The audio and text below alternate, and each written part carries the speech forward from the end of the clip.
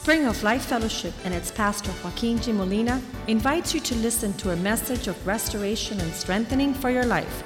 Be a part of the vision, changing the world. Father, thank you for your goodness in our hearts.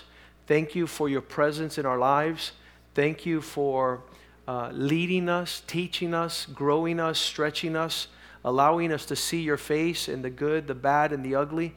We pray, Father God, that tonight, as we continue to pursue and find profundity, depth in our faith walk, that it not be something that we put on, but that that it would be our substance. It's not what we do, it's who we are. We pray, Father, that you fill us with your Spirit and teach us in your ways as we follow the footsteps of Abraham, the father of faith, as we want to please you. And you have said in your word that without faith, we cannot please you, Lord. So we pray, Father God, that you open our hearts and minister to our spirits and lead us in the way we should go tonight. We have great expectation that you will deliver, Lord, the goods that we desire so that we could please you in all things. We give you thanks in the name of Jesus. Amen and amen. In Genesis chapter 21, you have covered much ground with Pastor Rivera on Wednesday nights.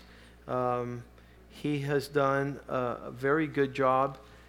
The Lord has given him good word with respect to this journey. But we find ourselves in Genesis 21, and it says that finally Sarah was visited by the Lord. And this is truly why we do what we do. We know God keeps his promises. It would be miserable to have a practice of a spiritual devotion with no visitation. It would be horrendous. I know men around the world that have dedicated their lives to religion, and there is no promise of any such visitation. Before we go into Genesis 21, let's go to Psalm 115, because this is religious practice at its best. It's people that worship gods that have a face and have eyes and have ears. This is very important. We're there in Psalm 115, and we can start in verse 3. We can start in verse 2. Why should the Gentiles say, so where is their God? This should not be the case. The Gentiles always question our devotion to our God and how we worship. In other words, they want to see some type of image. See, down here at my feet, we have the image of an eagle. Some religions worship the eagle. Other worship created man. They worship idols. They worship statues. And so for us, the people are always saying, well, what do you guys worship? Where is he?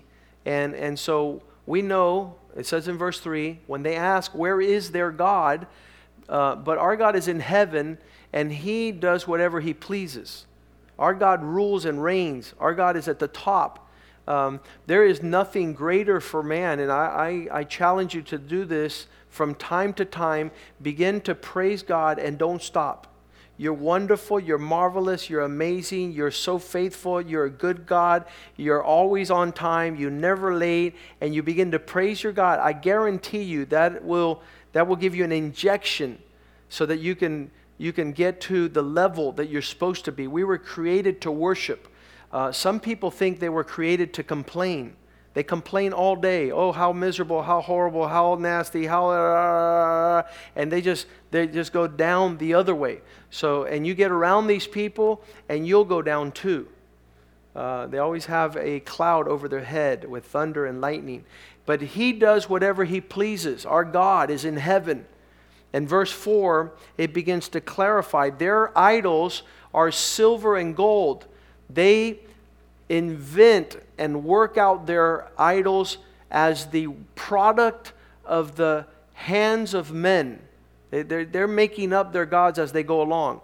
And so it's very customary that these guys would create a god and say this was the idol and the statue, and you get to carry your God. Come on, God, we're going. And you pick up your God and you go. And he says, come on, God, we're going this way this time. And God is going that way, but you're taking your God and you're just manipulating God. In Mexico, they dress them according to El Mundial. If they play world soccer, so they'll put them in a nice little soccer outfit. You know, they dress their God. And I remember one lady, she had an idol in her house. And she was scared to tell people she had the idol. But when I came in one day, I noticed that she didn't cover it totally. She didn't want to let me know she had idols. So she put it under a table and she covered it with a cloth. And I said, man, if I were your God, I'd be embarrassed that you're embarrassed about me. You're hiding me. You're keeping me. So this is the works of men's hands. I was coming back from Argentina. We were stopping in Chile. And the man who got next to me, if you're next to me, you're going to hear about God. You're going to hear about Jesus. And I started telling this man about God. And he says, well, my God is Botu. Woo. I've heard of a lot. I've heard of all types of idols and worship. But Botu? I've never heard about this God. He says, yeah, it's the 4 letters, boss of the universe, Botu. And he's like, I go, well, has he ever talked to you and somebody else? No. Well, do you guys get together and does he tell you about eternity? No. Does he ever tell you that he's going to heal you or touch you? He says, no. I said, I think he's a figment of your imagination. I think you just made this up. So their gods are made up, not our God. Verse 5. He's not something you can manipulate. He's not something that you could... They have mouths, but they never hear. They never hear their God. When Reza Safa was debating a Muslim imam, that's how they call the priest in that religion, in the Muslim religion, at their mosque, which is their temples, they have the priests are called imams. They're the ones that interpret the Quran. They talk to you about what the Quran is supposed to say and how you're supposed to practice. And so 3,000 people came to this debate, and Reza Safa says, all you Christians that have heard God, raise your hand. Have you ever heard God speak to you? And all the Christians raise their hand. I heard God spoke to me. He told me this. He spoke to me in my dreams. He spoke to me. I was going to work. One day I was in the park. He spoke to me. And so all the Christians would testify. And he says, put your hands down. Now all the Muslims, if you're a Muslim, have you ever heard God speak? Raise your hand. And not one of them rose their hand. Not one hand went up in the air. So the imam got upset. And so when it was his turn, he goes, nobody has heard from God. He was angry. He was trying, listen, the reason Reza Safa stopped being a Shiite Muslim and became a Christian is because God spoke to him. Jesus Christ revealed himself to him when he was in Sweden as an exchange student in college. And he says, I can't believe all the devotion my parents and me have given God, and he's never spoken to us. And so he asked Jesus to reveal himself, and Jesus did. And he gave his heart to the Lord. But these idols, the people, they devote so much time and energy and attention. Why do they not speak? Why do they not utter any direction, any comfort? Nothing. There's no words. Oh, we revere, we serve, we respect our idols, but they have mouths and don't speak. They have eyes and do not see. When have you ever had one of these things call you out? I saw what you did and I don't want you to do it again. They never call you out. How many have been called out by God? Absolutely. And you know what? In things that no one has ever seen. The Holy Spirit is saying, don't do that no more. I know nobody saw, but I saw. I saw. And that's what the psalmist says, where do I go to hide from you, Lord? You see all things. If I go to hell, you're there. If I go to the highest heaven, you're there. If I go into the light, you're there. If I go to deep darkness, you're there. And we've seen this reality that God sees us wherever we go. Not their idols. They have mouths, don't speak. They have eyes, don't talk, they don't see. Let's go to the next one. Verse 6. They have ears, but they don't hear. I want to suggest to you that it's super sad that you would spend so much time in devotion.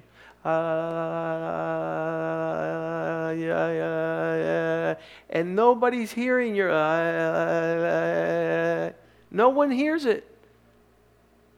But the Bible says, who is like our God, who inclines his ear to hear our cry? He not only hears our prayers and our words, he says when we sigh, he hears it. He hears it. So they have ears, they don't hear. Noses they have, but they do not smell. They don't know what's going on. How many know that God knows what's going on all the time? You can't pass one on him. He's like, fishy, fishy, fishy, fishy.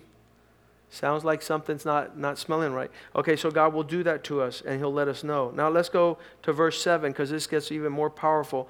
They have hands. What are hands for? But to caress and to embrace, to nurture, to hand out, to give. How horrible it is that you live a life of devotion to gods that do not return. They return nothing. They're not generous.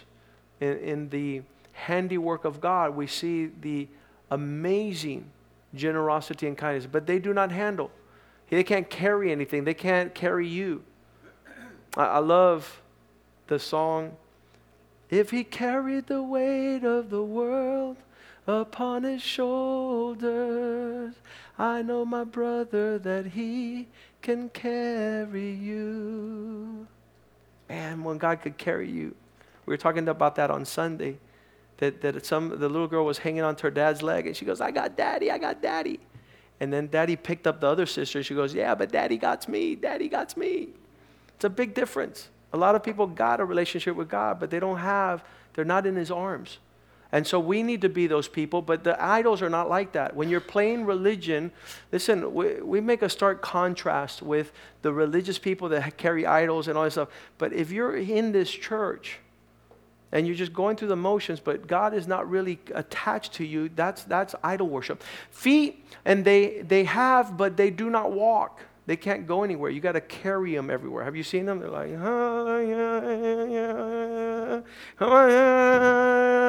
and they carry their gods everywhere because they have feet and they do not walk. They have throats but do not utter. They don't speak. The same thing, right? Let's continue. We're getting to the next one. He says, those who make these are like them.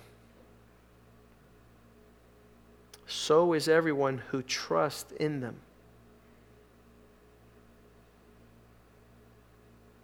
It's just fake religion. It's false. It's all sort of devotion with no substance. And we go back to Genesis 21:1. This is why I was saying this, because the Lord visited Sarah as he had said. That to me says a lot. A visitation from the Lord. And he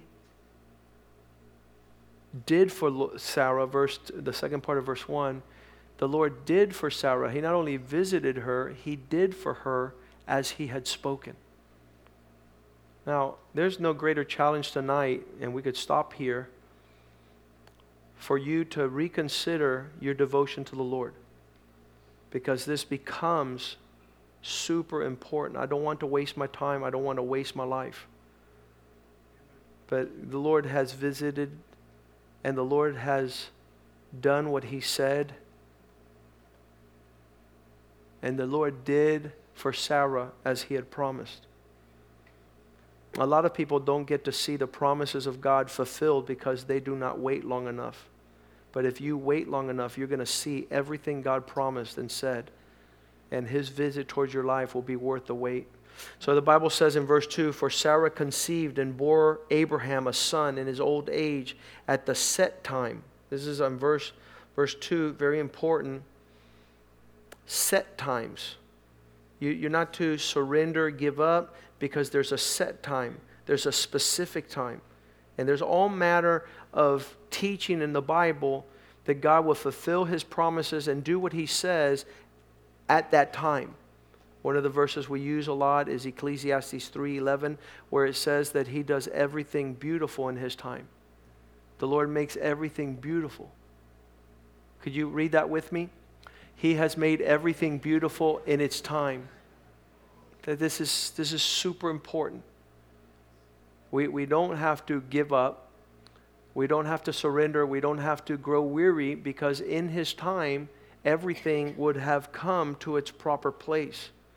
And the most miserable people upon the earth are those that don't live according to God's timetable, His set times. When God says wait, they say I can't. When God says go, they say I can't. I'm going to wait. They're coming and going and turning right when He says left, and left when He says right. And these are the most pitied among men, those who miss out on the times of God. And so we got to set our clock according to God's timetable. And so at that set time which God had spoken to him, in verse 3 it says, and Abraham called the name of his sons who was born to him, whom Sarah bore to him, Isaac. The Hebrew word Isaac means laughter, because she laughed when God told her the son was coming. This chapter may become a hindrance to us, like so many times that God has spoken to us, and we have waited, and we have received what He has promised, but the controversy of what's going on doesn't allow us to celebrate. I don't know if you know what I'm talking about.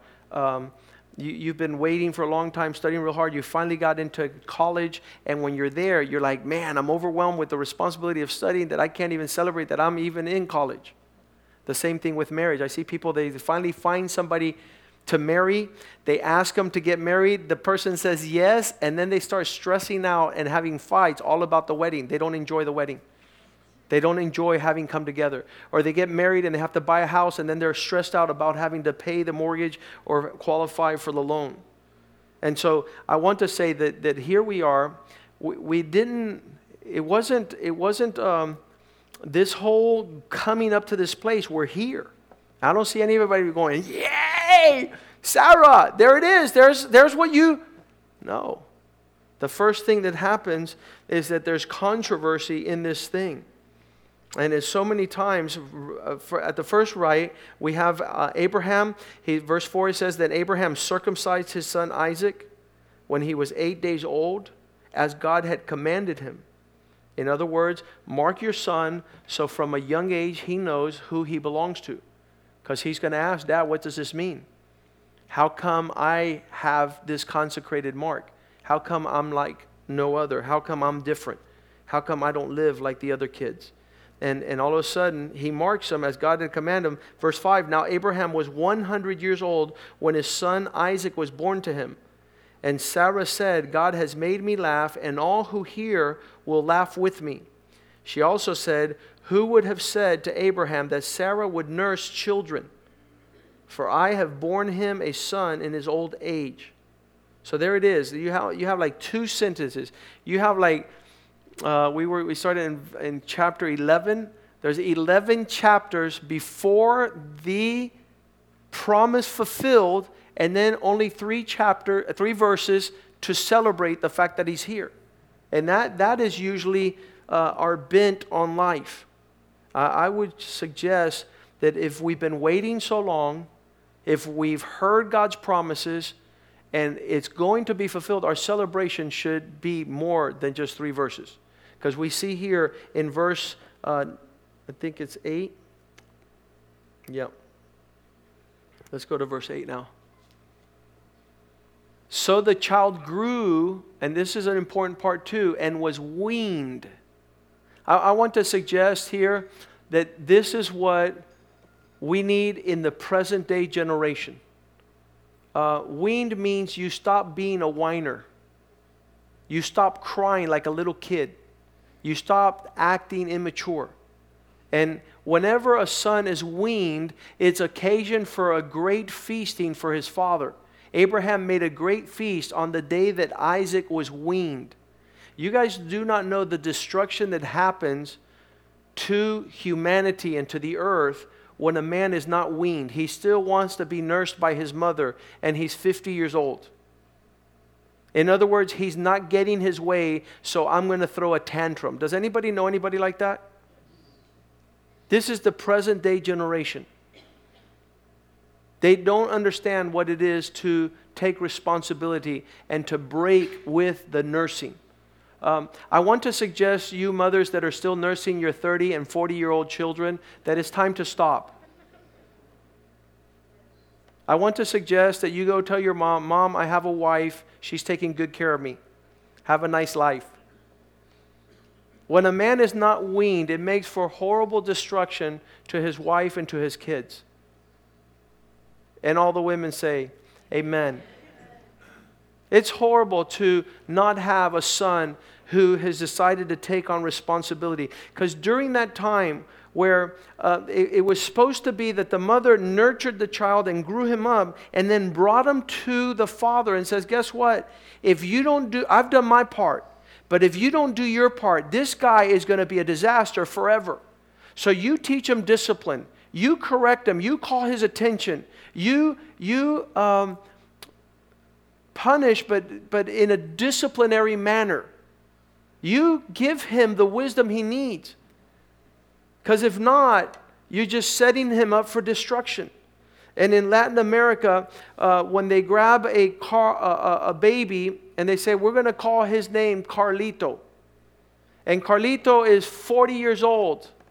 And his mom goes, Carlitito. Because she's not letting go. She's not going to let go of this guy. She's going to make sure he's not weaned. The travesty of that is huge. I wish I could spend a month just on this aspect of weaning. And let's put it back up there, please. Verse 8. The child grows and was weaned. In Spanish, it's a little bit more direct. Destetado. No more breast milk from mama.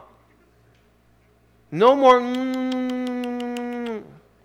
This usually happens at the age of 2 to 4. No more nurture in that regards. And this makes for great feasting of a father who knows that he's not going to have a child, he's going to have a man. And Abraham made a great feast. It's occasion for great feasting. The same day that Isaac was weaned, he was handed over to his father. His father was in charge to bringing him up, to being part of the tribe of men and take on the responsibility. The Bible says in verse 9 that Sarah saw. She saw the son of Hagar, the Egyptian, her helper, who she told Abraham to have a child with.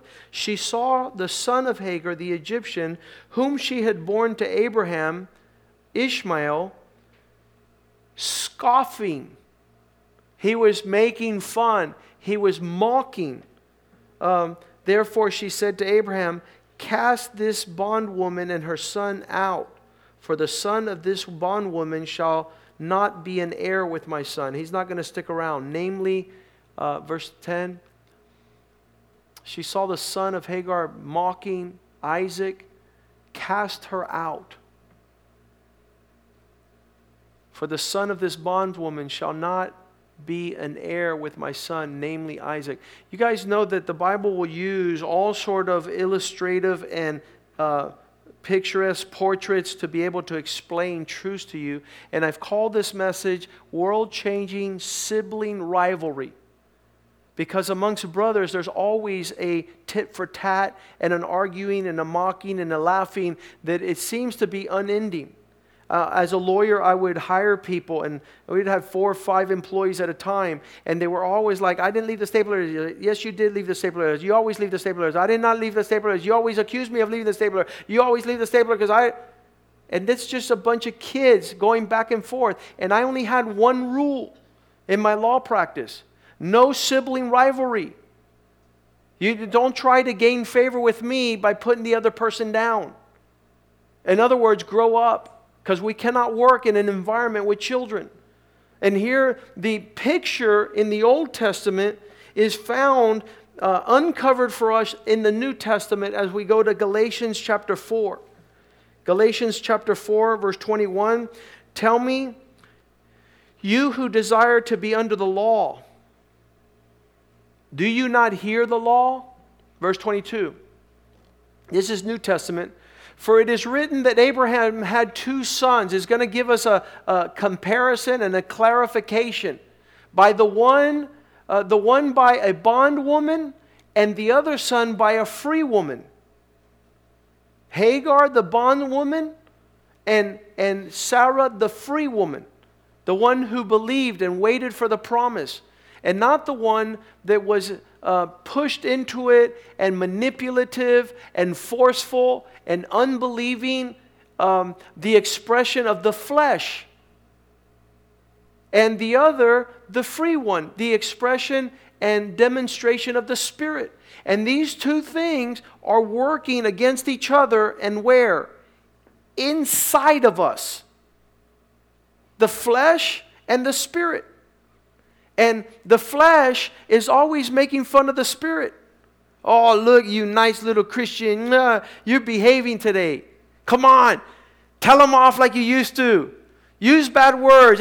And there's that. Let's go to the next verse. Verse 23. Some people are looking at me like I'm crazy. But he who was of the bondwoman was born according to the flesh. It was all manipulation. It was all stink. It's all smelly. Listen, if you don't know by now that there's 2, the flesh in you, the Spirit in you, the slave who's captive to sin and lust and wants to do things God does, and then the Spirit who's free, who laughs, who has the visitation of the Lord, who has what God has promised. He who was of the bondwoman was born according to the flesh, and the free woman through the promise. Verse 24. Which things are symbolic? Here it is.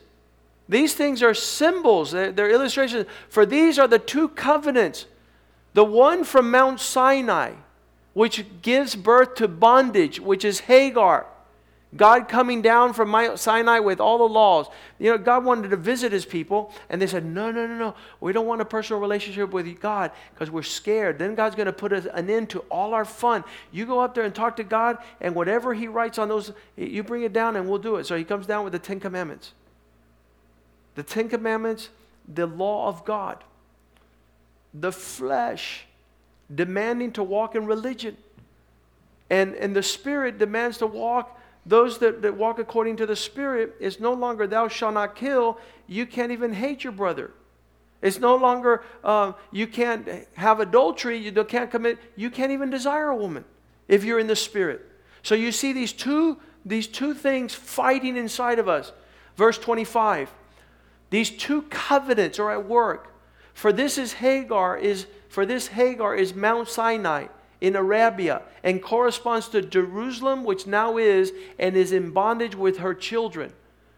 The Jewish people, verse 26. But the Jerusalem above, the life in the Spirit, the life that's not about doing things your ways and manipulating your outcomes, the mother of us all, verse 27, the one who has birthed us. For it is written, rejoice, O barren, you who do not bear. Break forth and shout, you who are in labor, who are not in labor. For the desolate has many more children than she who has a husband. Verse 28. Now we, brethren, as Isaac was, are children of promise. There's a life in the Spirit that is no longer based on the flesh and manipulation and controversy and sibling rivalry and mocking and scoffing. Verse 29, for this reason, but as he who was born according to the flesh, Ishmael, then persecuted him who was born according to the Spirit, even so it is now. There's a life in our walk as Christians in faith that is a sublime life that when people tap into, they're like, man, this is beautiful. What peace, what joy. And that's a reality in our life. Now, there is a side of us, the Bible says, crucify the flesh with all of its lust and desires, that is the most sinister and wicked of people, our flesh side. How many have that side? That side was speaking to me today in my life. That side in my life, 30 years into Christ, was like, man, you should take opportunity now. Just blow up. Just let it go.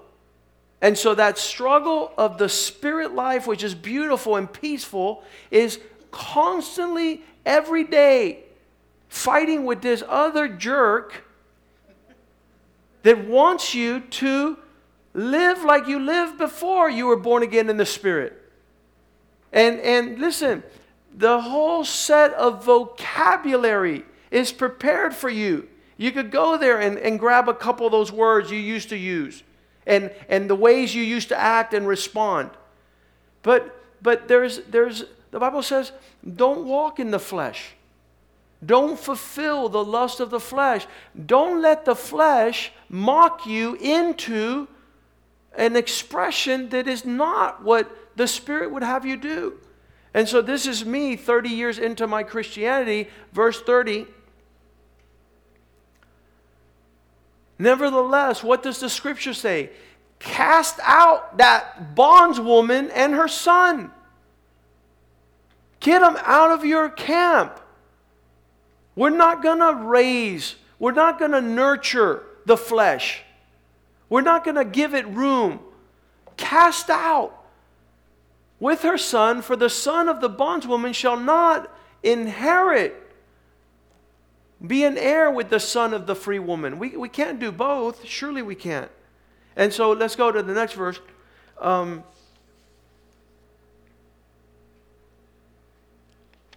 Galatians 5:16. Again, this is all over the New Testament. Those of us that are walking, I say then, walk in the Spirit, so you do not fulfill the lust of the flesh. I want to be really transparent here. In the last couple of days for us, rebuilding and setting everything brand new gives you an occasion for just a short wick and to blow up and to lose your patience and to lose your peace. And you got the flesh mocking you the whole time. But we refuse to walk in that spirit. We refuse to allow our lips and our mouths to open up to do things that the flesh would delight in. And so this is it. Walk in the Spirit so the flesh does not accomplish and fulfill its desire. Verse 17. Why? Because the flesh has set its guns.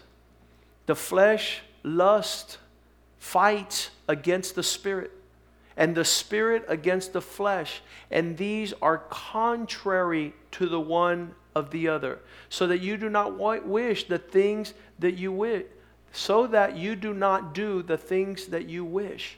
There's that battle. The famous illustration was you have two dogs that are going to go to a fight. Which one wins on the occasion of them both leashing against each other? The one you feed. The one you nourish. And then starve the other one to death. Don't let the flesh have all of its guns so that it puts up a good fight and overcomes the Spirit. And you end up doing things you never wanted to do. Verse 18. These are contrary the one to the other. But if you are led by the Spirit, you are not under the law. You're not under the pressure of acting like a jerk, talking like a jerk, reacting like a jerk. And it's so easy for us to walk in that mindset. Romans 7:15. Paul writes, I do not even understand how this even happens. For what I am doing, I do not understand. And I want you that listen to me today that are living the life of faith, that the struggle is real. The struggle is real and constant. Oh, so you're going to go to church again. The flesh mocking you. Oh, so you're the one that's going to inherit the promises of God, huh? You're the big guy. I had somebody call me today and says, I stopped going to church because I wanted to stop playing the hypocrite. Listen to me. The flesh contends against your spirit to say if you come to church and you're not perfect, you're a hypocrite. And so you stay home listening to who? The flesh. You stay home listening to the flesh. And then the voice of the Spirit is like he has a...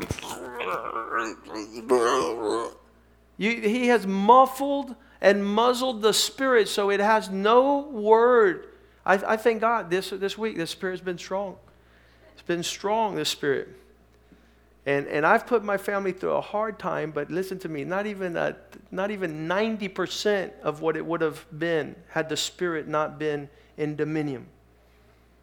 The flesh wants to leash out and act like a jerk, but the Spirit is nourished. The Spirit is, bite your tongue.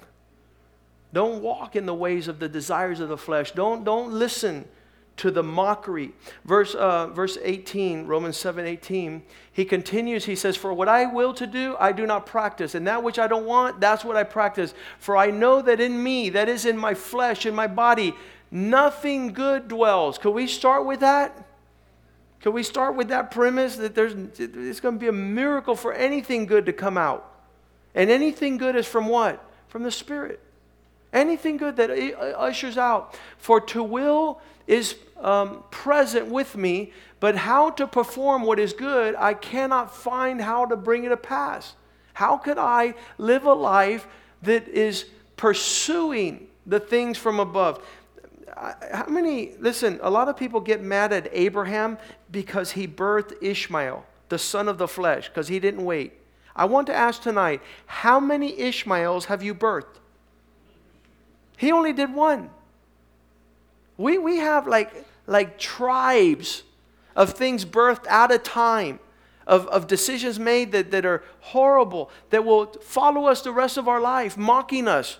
And we'll inherit God's promises, they'll come to pass, but these things will still be in our face, reminding you, remember when you did this? You remember when you did that? You remember? That's still there. All these Ishmaels are there. All the works of the flesh. For I know that in me, that is my flesh, nothing good dwells. For to will is present with me.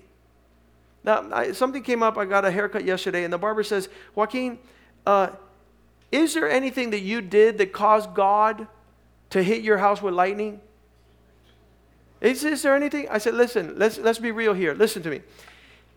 If it was based on what I did or didn't do, God would have hit me with lightning 15, 16, 20 years ago. Every day, every month, for the past years. We deserve for God to go zzz, just on a constant basis. It's not just one thing. The flesh is there constantly lifting up his head. For to will is present within me, but how to perform what is good, I can't find it. I can't find it. 7:23, Romans 7:23. But I see another law that works within me,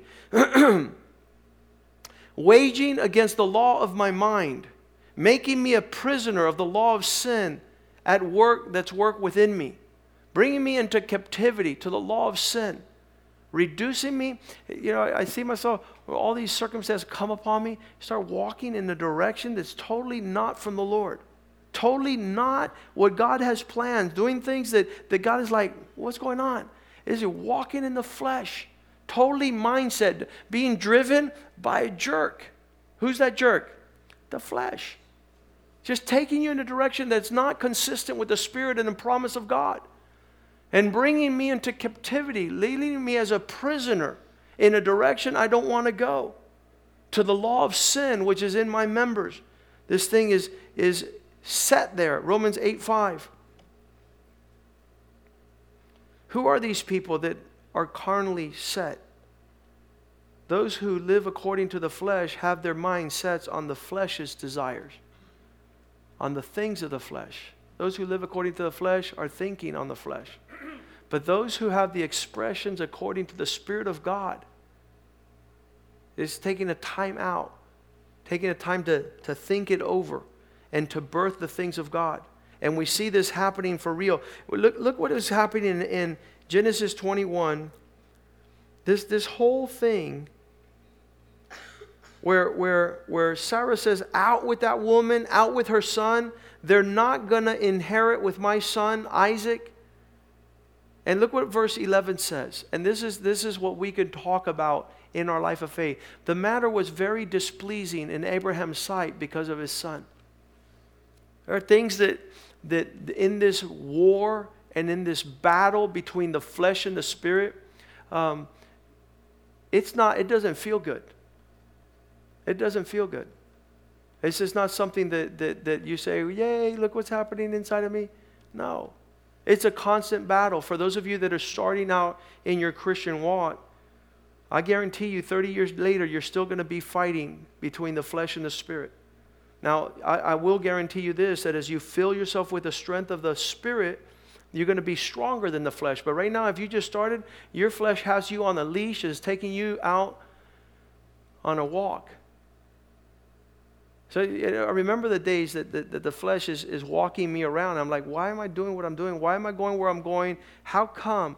And now I got the flesh on the leash.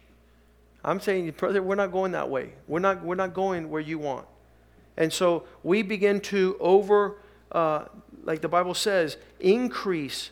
If having your mind set on the fleshly desires causes you to be held in captivity, then seeking the things above. One of my favorite verses, Colossians 3, verse 5. There's nothing to do with the flesh with respect to educating. How many want to educate? Well, I'll just do this a little bit better. Well, I'll just, listen, put to death, kill, crucify, demolish. Don't even let it think. Extinguish, put to death your members which are on the earth. The carnal mind is in enmity with God. Fornication, uncleanness, passion, evil desires, covetousness, idolatry, all these things. Verse 6. Because of these things, the wrath of God comes upon sons of disobedience. All the ways of the flesh, all the ways of the mockery of Ishmael's. Going back to Genesis 21, this is being grievous. I don't know to what extent this is called domestic violence. I don't know what's going on. I know that there's gifts being bestowed. There's visitation of God. There's the promises fulfilled. There's the enjoyment of the good things of God. But right smack in the middle of this, there's a mocking.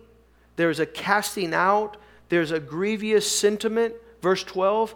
But God said to Abraham, do not let it be displeasing in your sight. Don't let it bother you because of the lad or because you're bondwoman. Whatever Sarah said to you, listen to her voice. This is the verse that Clarita always tells me. Always listen to Yvette, always. Always listen to your wife, always.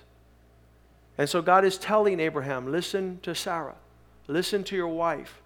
For in Isaac your seed shall be called.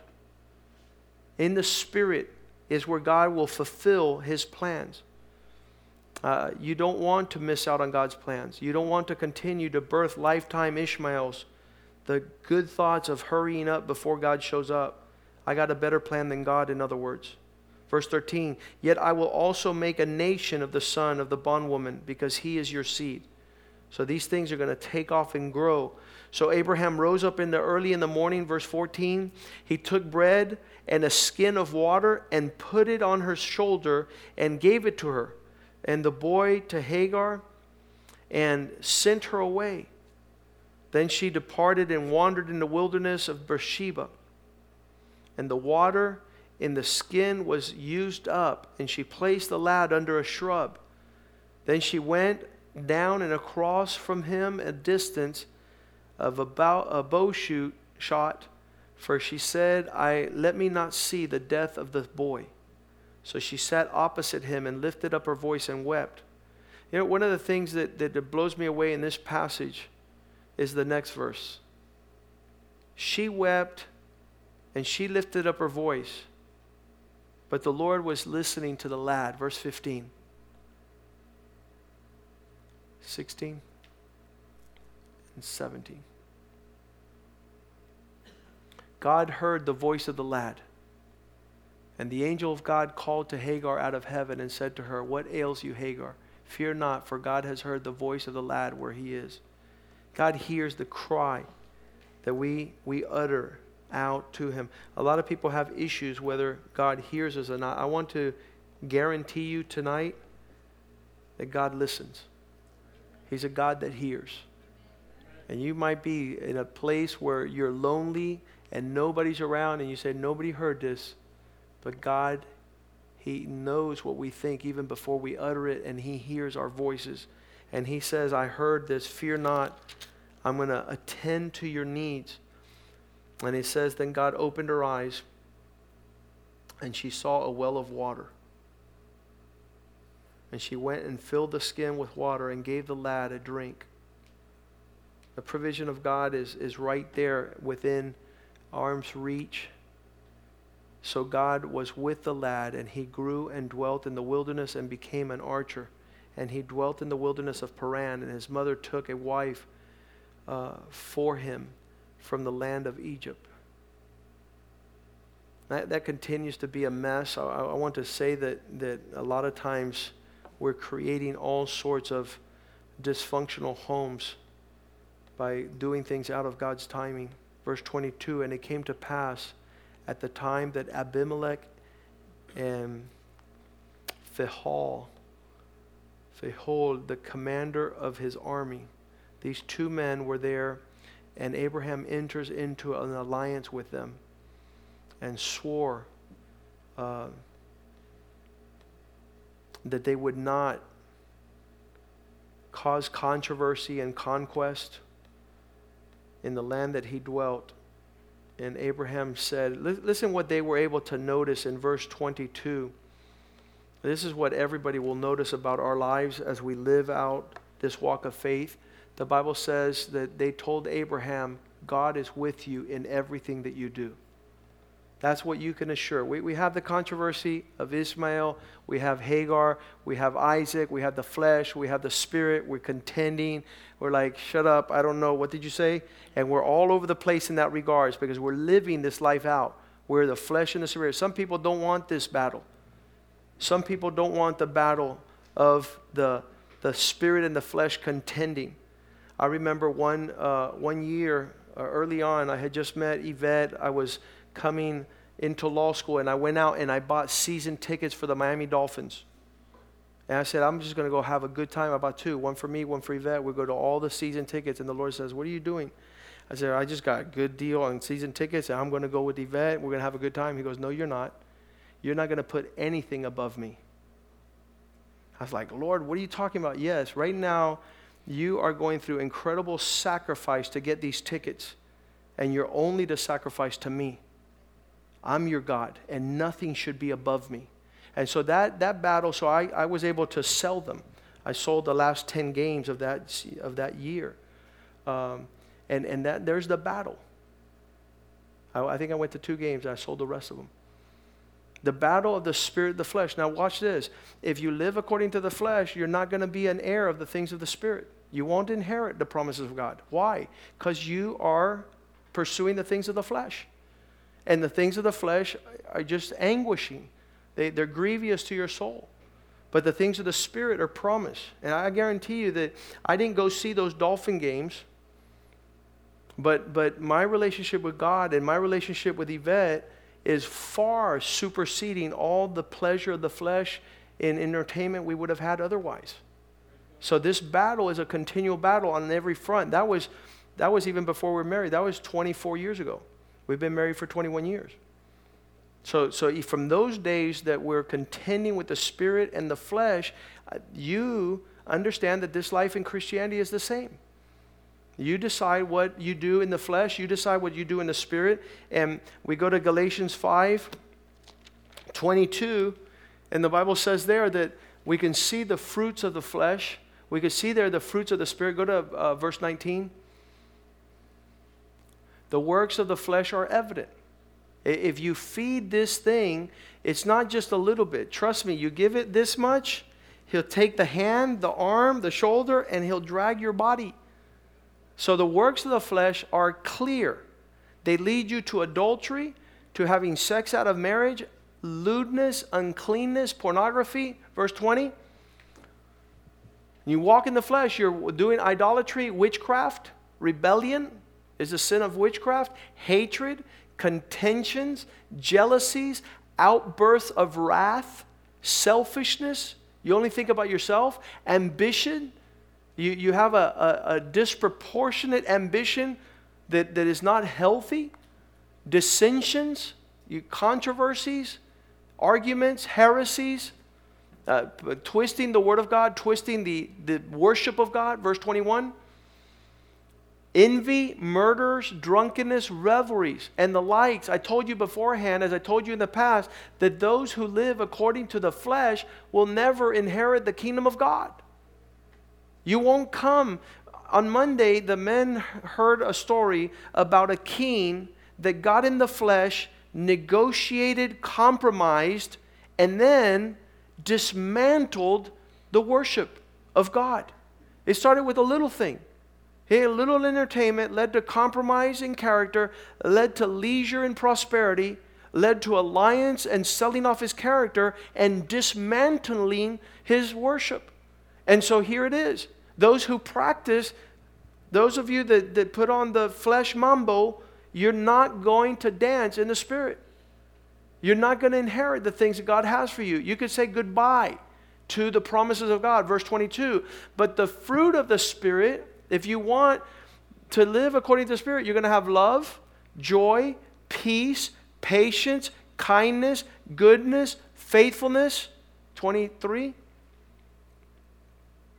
The 9 fruits of the Spirit, gentleness, self-control. Against such there is no law. This is why you're saying, if cast that bondwoman out with her son. Tell all the manipulations that we have in the flesh, and it gets really crazy. It gets really crazy when you're a Christian and you are living for God 1,000%, and then you're still acting like God is not seen. God is not real. So in that regards, these men in Genesis 21 see that God is with them in everything he does. He enters into an alliance with them, and he finishes out the rest of the passage calling that place Beersheba. We're going to read that in verse 30. And he says, you will take these 7 lambs from my hand. I want to enter into a covenant that they may be my witness that I have dug this well. There's a wellspring here. Therefore he called that place Beersheba, the place of 7-fold blessing, because the 2 of them swore an oath there. Thus they made a covenant at Beersheba. So verse 32, Genesis 21:32. So they made a covenant. They started walking. So Abimelech rose with his commander of the army, and they returned to the land. In verse 33, then Abraham planted a tamarisk tree in Beersheba, and there called on the name of the Lord, the everlasting God. I'm committed regardless of what's going on to my God. And Abraham stayed in the land of the Philistines many days. Let's stand tonight, and I want you to, today has been one of those days where we see these 2 things in function. You want to know what the definition of miserable is? Live a life in the flesh. You'll make yourself miserable and everybody around you. And you want to know the definition of inheriting the promises of God and living a glorious life? Live a life in the Spirit. Tell your family members, don't walk in the flesh. Don't fulfill the lust of the flesh. Don't tell me words that are going to hurt me in a time of an outburst. Don't speak to me when you're in the flesh. Don't answer me. Don't give me an answer and a response in the flesh. Go in your room and pray a little bit. Come back with the glory of God in the Spirit. I want to see a smile on your face. I want to see you giving me what the Spirit of God gives you, which is joy and peace and kindness. And that is the reality of this faith walk that we're living in. And it's a struggle. Today we've heard it's a struggle from the pastor to the person that just started tonight taking his first steps. The person I was talking to today says, I left the church because I'm not going to be pretending that I'm spiritual when I'm at home, I'm in the flesh. How many know that that's not a reason to stop coming to church? Some people get in the car and they're yelling at you, you know what? What? We're not going to church tonight. You're not going to church tonight because you're in the flesh? Brother, turn that sucker around and get in the spirit and come to church and praise God. And knock out the flesh. Don't let the flesh have its way. The flesh will lead you to stray. You'll be far and distant and isolated from God. But if you're in the spirit, there's hope. There's an expectation that things are going to go good. There's an expectation that there's going to be favor in your life and not disconnect. Let's sing this song to the Lord and learn how. Learn. Let the Spirit teach you how to pour in the measure of the Spirit and lead you to crucify the flesh. Don't disciple the flesh. You're not supposed to talk like that because we're at church. We're around Christian people. Wait till we get in the car. I'm going to tell them off. Wait till we get home. I'm going to let the flesh fury.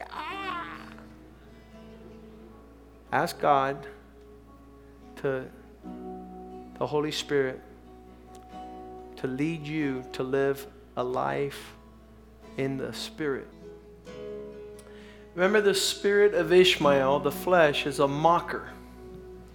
Always after these teachings and messages from the Lord, you have the people that will always point to other people and say, see, what the pastor says, you're in the flesh. And they're always mocking the person who has an outburst. You're allowed only to call yourself on being in the flesh. Because if you're calling other people out that are being in the flesh and mocking them, you're in the flesh. You're being used by the devil to provoke people to the fruits of the flesh. But this is a real battle that every Christian faces, and it doesn't stop.